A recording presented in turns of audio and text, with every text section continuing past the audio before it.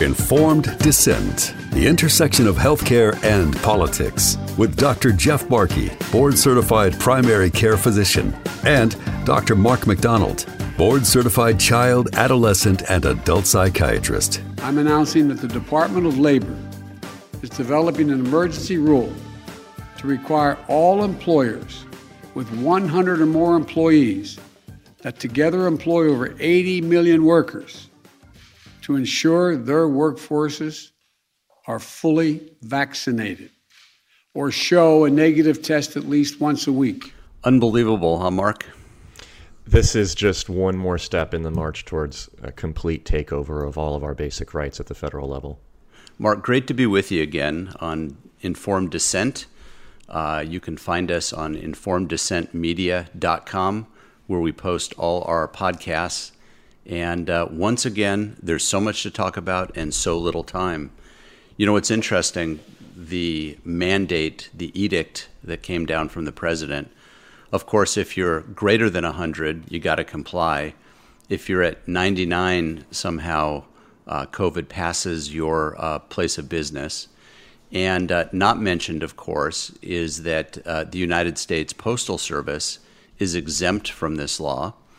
And, of course, all the members of Congress and the judiciary are exempt from this rule as well. So, listen, it's funny. Here's what this reminds me. There was a meme or a little quote that I saw a week or so back.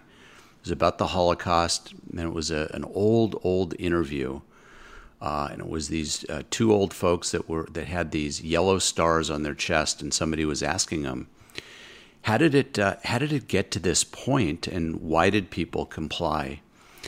And they talked about that it didn't all happen at once, that there were just small incremental steps, and at each step they would say to each other, well, it's only this, and if we just comply, it'll get better, and then it's only that, and if we just comply, it'll get better. And they just want to take our guns away. What's the big deal? And they want to take our property rights away. What's the big deal? And the next thing you know, they're being shipped off to concentration camps. And it sort of feels like that right now.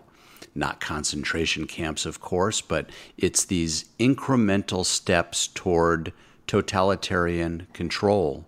And we're seeing it here in California, of course, where we live, but it's occurring across the country. The president certainly is playing a role in this with his edicts and his control over the federal employees and the federal workforce. We know it's happening in the military now as well. And where does it stop? Where does it actually stop? And at what point do people stand up and say, we're not going to take it anymore and we're no longer going to comply? I've been waiting for that moment for 19 months at this point. And I wish I had an answer to that question, because that would end all of this. The incrementalism is the most insidious aspect. If, let's say, a year ago, we had been told by the president that all employees in businesses greater than 100 in number, the entire U.S. military, and all children down to soon to be age 6 all had to get a vaccine, it wouldn't have gone anywhere. Everybody would have just thumbed their noses at it and probably pushed to remove this man from office. But since then, he has repeatedly and consistently told us that none of this is happening or will happen. As recently as a few months ago, he said that vaccinations would never become mandatory or mandated by the federal government or by any government. And yet he did it yesterday. So I am very concerned that the fact that this is occurring at a ratcheting pace rather than all at once is allowing people to stay asleep and to not actually get riled up enough to actually go out and do something and to take action. It's like the slow boiling frog. Mm-hmm. People are really not aware of how the temperature is rising day to day, and by the time they realize it, they're going to be cooked. Yeah, no doubt. They are being cooked. They actually are being cooked. I do see some pockets of resistance in local schools where parents are standing up against some of these mandates. When you go after the children, the mama bears tend to take notice, and they'll fight back, no doubt about it. But the problem is with these large corporations, some of them are compliant and agree with the mandates. Others don't want to push back for fear of their business being shut down. There are, of course, exceptions to that, but the vast majority are ready to comply, and they're putting into place various testing and compliance mechanisms to ensure that people are behaving the way the government is telling them to. The problem here is this idea that there's a national emergency that warrants executive action is just ridiculous and doesn't make any sense. And listen, I'm not downplaying COVID. I take care of COVID patients almost on a daily basis, and it's a difficult illness for some, especially if they're not implementing early treatment when they first get sick. So it's a real illness that should be taken seriously. It's hurting a lot of people. But the path forward is not top-down bureaucratic tyranny. The path forward is freedom, innovation, and market forces that will allow this to play out and to do so with the least amount of damage both to our economy and to people's health. We've known about a path forward for probably it's been a year since the Great Barrington Declaration came out. Lead author is Harvey Risch, and what are the other guys? Bhattacharya. Anyways, their idea was this idea of focused protection. That is, the statistics are so clear as to who this illness affects, and it's not the young, it's not the healthy. It's people that are older that have underlying predisposing conditions. So the Great Barrington Declaration said, let's focus on the people that are most at risk, and let's protect them aggressively. Isolate them in some cases if we need to. You could even argue that maybe there's a subsection that would benefit from vaccination.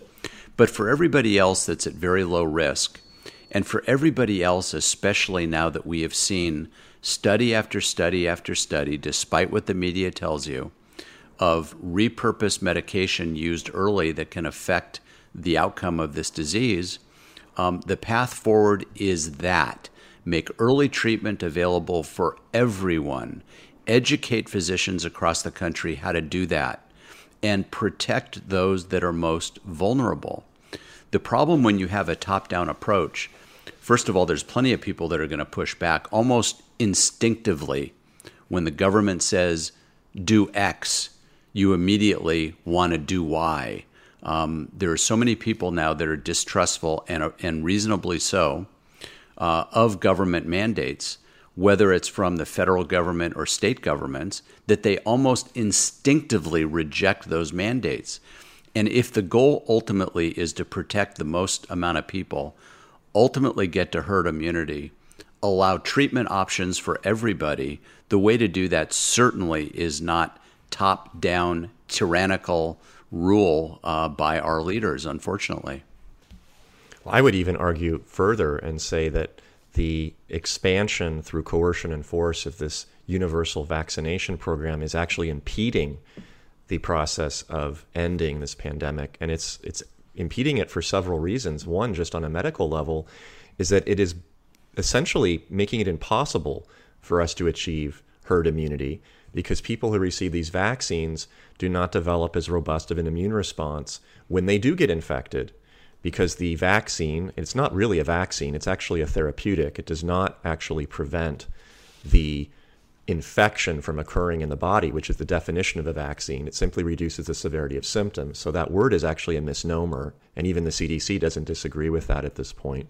It does not prevent the spread of infection or contagion, also something that a vaccine is required to do. CDC doesn't disagree with that.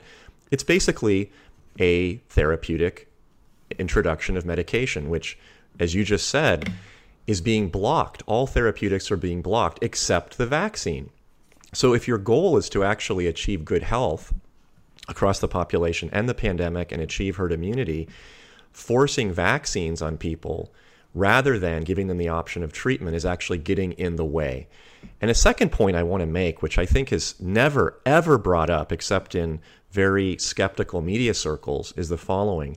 If the actual motivation, the true sincere motivation for this max vaccine program were to keep people healthy, we would be talking about testing every single person who's offered a vaccine for natural immunity before getting the shot. 100%. And that has never come up, ever. No. And that, to me, belies the lie that this vaccine program is actually about public health. It is not. It is about control and the expansion of power, period. Yeah, you're not kidding. And there's been study after study after study that has now shown that natural immunity is superior to vaccine-induced immunity. There's a large study out of Israel that looked at this and showed clearly that if you have recovered from COVID, the natural infection, then your immune system is strong, broad-based, and very likely long-lasting and more effective than vaccine immunity. But unfortunately, nobody seems to care. And the reason why they don't care is because it's inconvenient and it slows down the rollout of the vaccine. So that's why they say it doesn't matter whether you've had natural immunity or not, that everybody should get vaccinated. There's a healthcare system that came out. As a matter of fact, I just read this today, where they are allowing, it's the only one I've seen of with this vaccine mandate, that they are allowing for natural immunity to be part of the equation. And I think that's a good thing. And I hope more and more people look at this and show that, in fact, natural immunity is a good thing. It's not a bad thing. A lot of people have it. And if you have antibodies and you've recovered from the vaccine, from the disease, that you should be good. There's no reason to vaccinate somebody. In fact, I would argue that vaccinating somebody after they recover from natural COVID, you end up presenting yourself with the risk of the vaccine with very little, if any, benefit whatsoever. And I think that's an area that many physicians, I would hope, would agree with, that patients should agree with, and that's something really that we should rally behind. The idea that natural immunity is protective, should be honored, and should be one of several reasons for not needing a vaccine.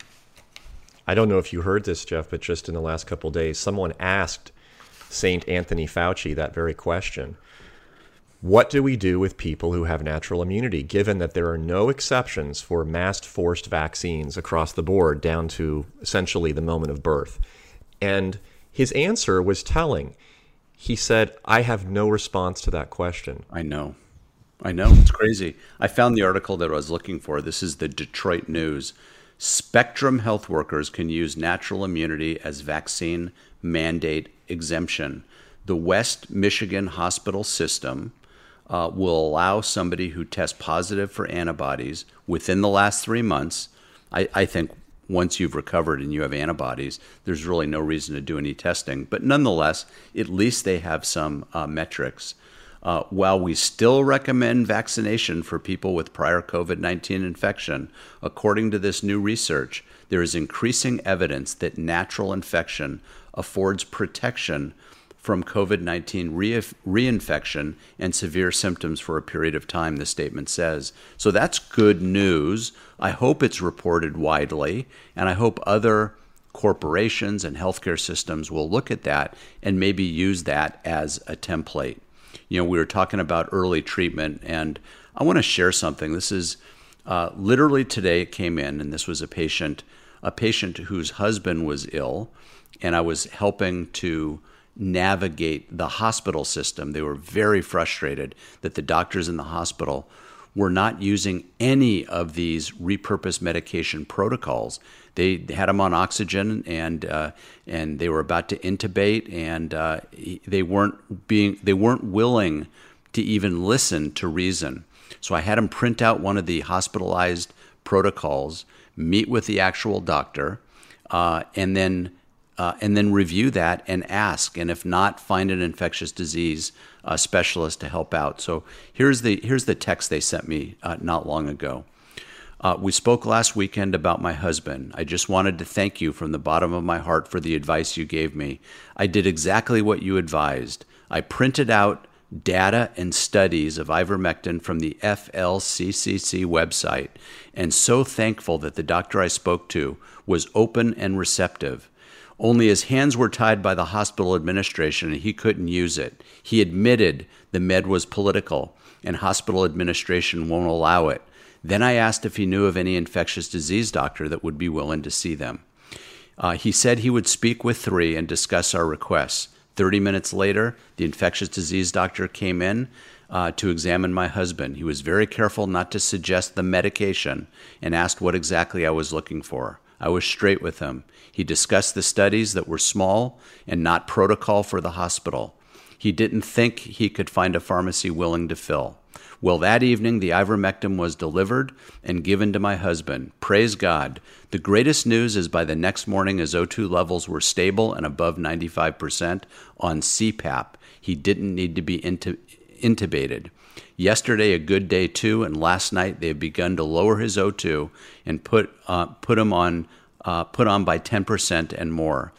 They did give ivermectin in conjunction with starting up on steroids and increasing from 6 to 10 milligrams. Praising God and wanted to express my deepest, sincerest gratitude for your advice. Now listen, this is one anecdotal story of a success with ivermectin. I'm not suggesting this should be generalized to everyone, but I have seen this happen now over and over and over again.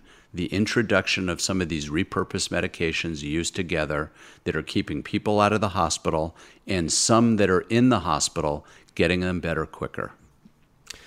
I just spent 4 days at a roundtable conference outside the United States with 7 doctors, 3 of whom have treated over 1,000 patients. And they've been primarily treating them with a combination of ivermectin and other repurposed drugs like steroids, like hydroxychloroquine, including the man who is in charge of FLCCC, Dr. Pierre Kory. He was one of the 3 or 4 physicians that I was with. And Dr. Brian Tyson, who, as far as I know, is the man who has treated the most in terms of pure raw numbers of infected patients in the United States. I think he's up to 4,000 right now. And he hasn't lost a single patient, not a single one, under, I think, age 75 or 80. And I think you go up to 80 and he's lost 1, and that person died the day that the person showed up in his clinic. So you take that anecdote you just read and you multiply that out by 4 doctors times between 1,000 to 4,000 patients. Now you're looking at 10,000 individual anecdotes. Those are no longer anecdotes. Right. That is evidence. It may not be a randomized, double placebo-controlled trial, but those are useless for this type of process because it takes 2 to 3 weeks to enter in people into those studies, and by then the medication is no longer valuable. It has to be given early, as we keep emphasizing on this show. So when you have doctors who treat patients early, you treat them with repurposed medications, the right time, the right dose, the patients get better, and they get better at rapid and high numbers, far, far, far greater than putting somebody on oxygen or putting them on a vent. So I don't think that this really can be disputed by any intellectually honest person anymore, that early treatment works. And it works not only to reduce the symptoms of the disease, but it is safe, it is cheap, and it is available. Yeah, the challenge is finding early treatment, and that's the big challenge in the United States. There are not enough doctors that know how to do this and too many patients that need help. And it's very, very challenging. I recommend, if you're listening, that you find a doctor before you need a doctor. And there are a variety of ways you can do that. America's Frontline Doctors has a link to telemedicine doctors. It's a bit frustrating, I know, because they're receiving something like 4,000 to 5,000 requests a day, and there's not enough doctors to meet that demand. There are several other resources as well. MyFreeDoctor.com is Stella Emanuel's telemedicine group, If you go on my website, rxforliberty.com, under COVID treatment, I list 3 different sources for telemedicine doctors. Start by asking your own local doctor whether they're comfortable prescribing ivermectin or hydroxychloroquine if you get COVID. You might be surprised that they have some knowledge. You could even print out the FLCCC protocol and show them and ask for prescriptions before you need it. If they're not willing to do that, ask friends and family to see if they know any doctors in your local area that will do that. And then as a last resort, you can go on one of these telemedicine groups and use it before you need it. There's nothing that induces fear more than waking up and you've got a fever and chills and you think you have COVID, but you don't know who to turn to get help. So get help before you need it. Find a doctor that you know you can rely on to treat this illness. It's getting harder and harder from my perspective to find ivermectin and find pharmacies that are willing to dispense it. Same thing with hydroxychloroquine. There are still some locally in Southern California, and I'm sure they're available elsewhere. I called in ivermectin recently to a pharmacy in Tennessee, and I'm doing this all over the country. Often the mom and pop pharmacies that are local will do that, and there are compounding pharmacies that will do that as well. So find it before you need it, and try not to live your life in fear. And one way to take away that fear is to be prepared just in case COVID comes knocking. And then in the meantime, Mark, I just read, this is from the Defender, Children's Health Defense, that's Bobby Kennedy Jr.'s outlet. And he curates the VAERS data on a weekly basis. And this is hot off the press from Friday. VAERS data released Friday by the CDC, data by the CDC, not random data. This is data that the CDC and the FDA runs the VAERS website, show a total of over 600,000 reports of adverse events from all age groups following COVID vaccines, including 14,506 deaths and 88,171 serious injuries. This is between December 2020 and September 3rd, 2021. Now, this is a passive reporting system. Study a few years ago looked at this system and concluded that only about 1%, maybe up to 10%, of all vaccine injuries are even reported to the system. So you need to multiply likely by a factor of 50 or 100 even, if this only represents 1%. And then if you say, well, maybe these deaths aren't actually vaccine related, maybe only a small percentage. So we've got about 14,000 deaths that are reported. If that's only 1%, and you only think about 1% of these are accurate, that's still 14,000 and change deaths, even if it only represents 1% of that that's reported, and only 1% of it is actually accurate.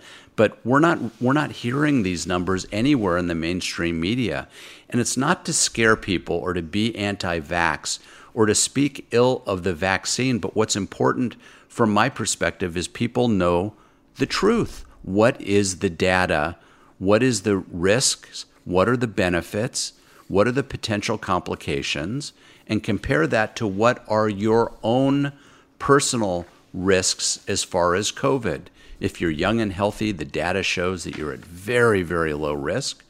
And you make your own assessment without coercion, without being forced, without mandates.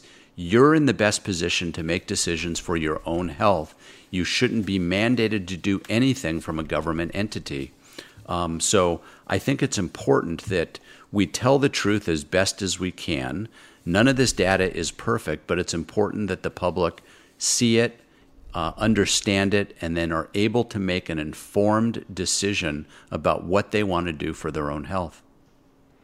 Well, on that note, you say that the CDC itself is reporting a much, much, much higher number of adverse events, meaning side effects, hospitalizations, and deaths than what is being reported in the media.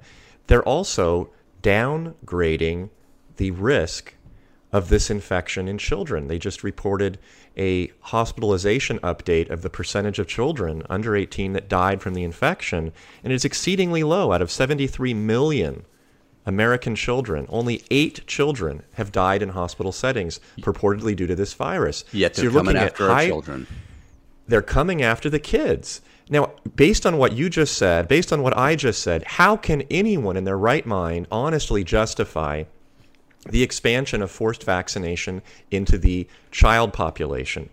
Just this week, LAUSD, which is the LA Unified School District, the second largest school district in the entire United States, voted 6-0 unanimously to force every single child in the LAUSD school system down to age 12 to get a vaccination.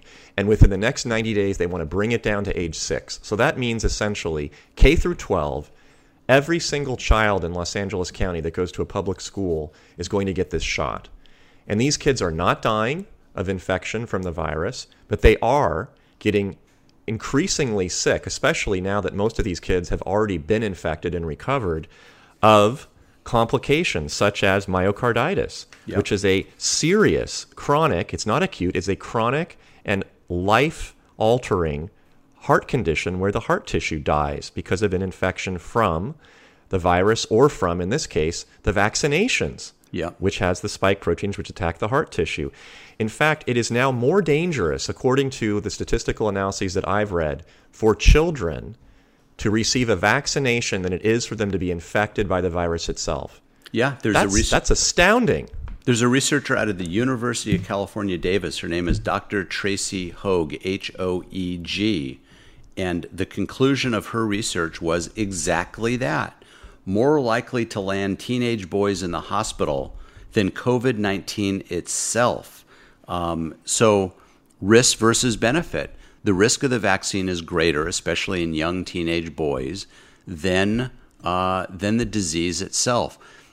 Listen, people just need to know the truth and make a decision. It doesn't make sense to me to vaccinate a kid that is at very, very low risk of the disease that we're trying to prevent using an investigational product with limited long-term safety studies. We don't know what the long-term consequences are in a young person, fertility problems, etc. It doesn't make sense to do that, yet they're coming after our children, LA Unified School District, and this is spreading across the country like the virus itself. It's a pandemic of fear, and it's a pandemic of tyranny.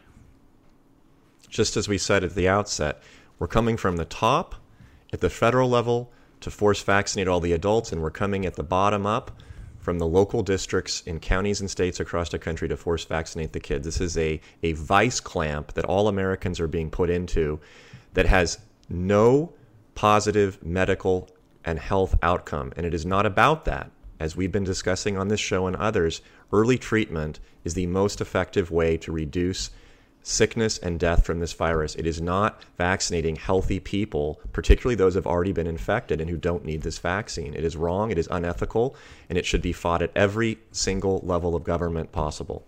Yeah, I agree. And the best way that parents can fight this is simply remove your kids from government schools. Get them out.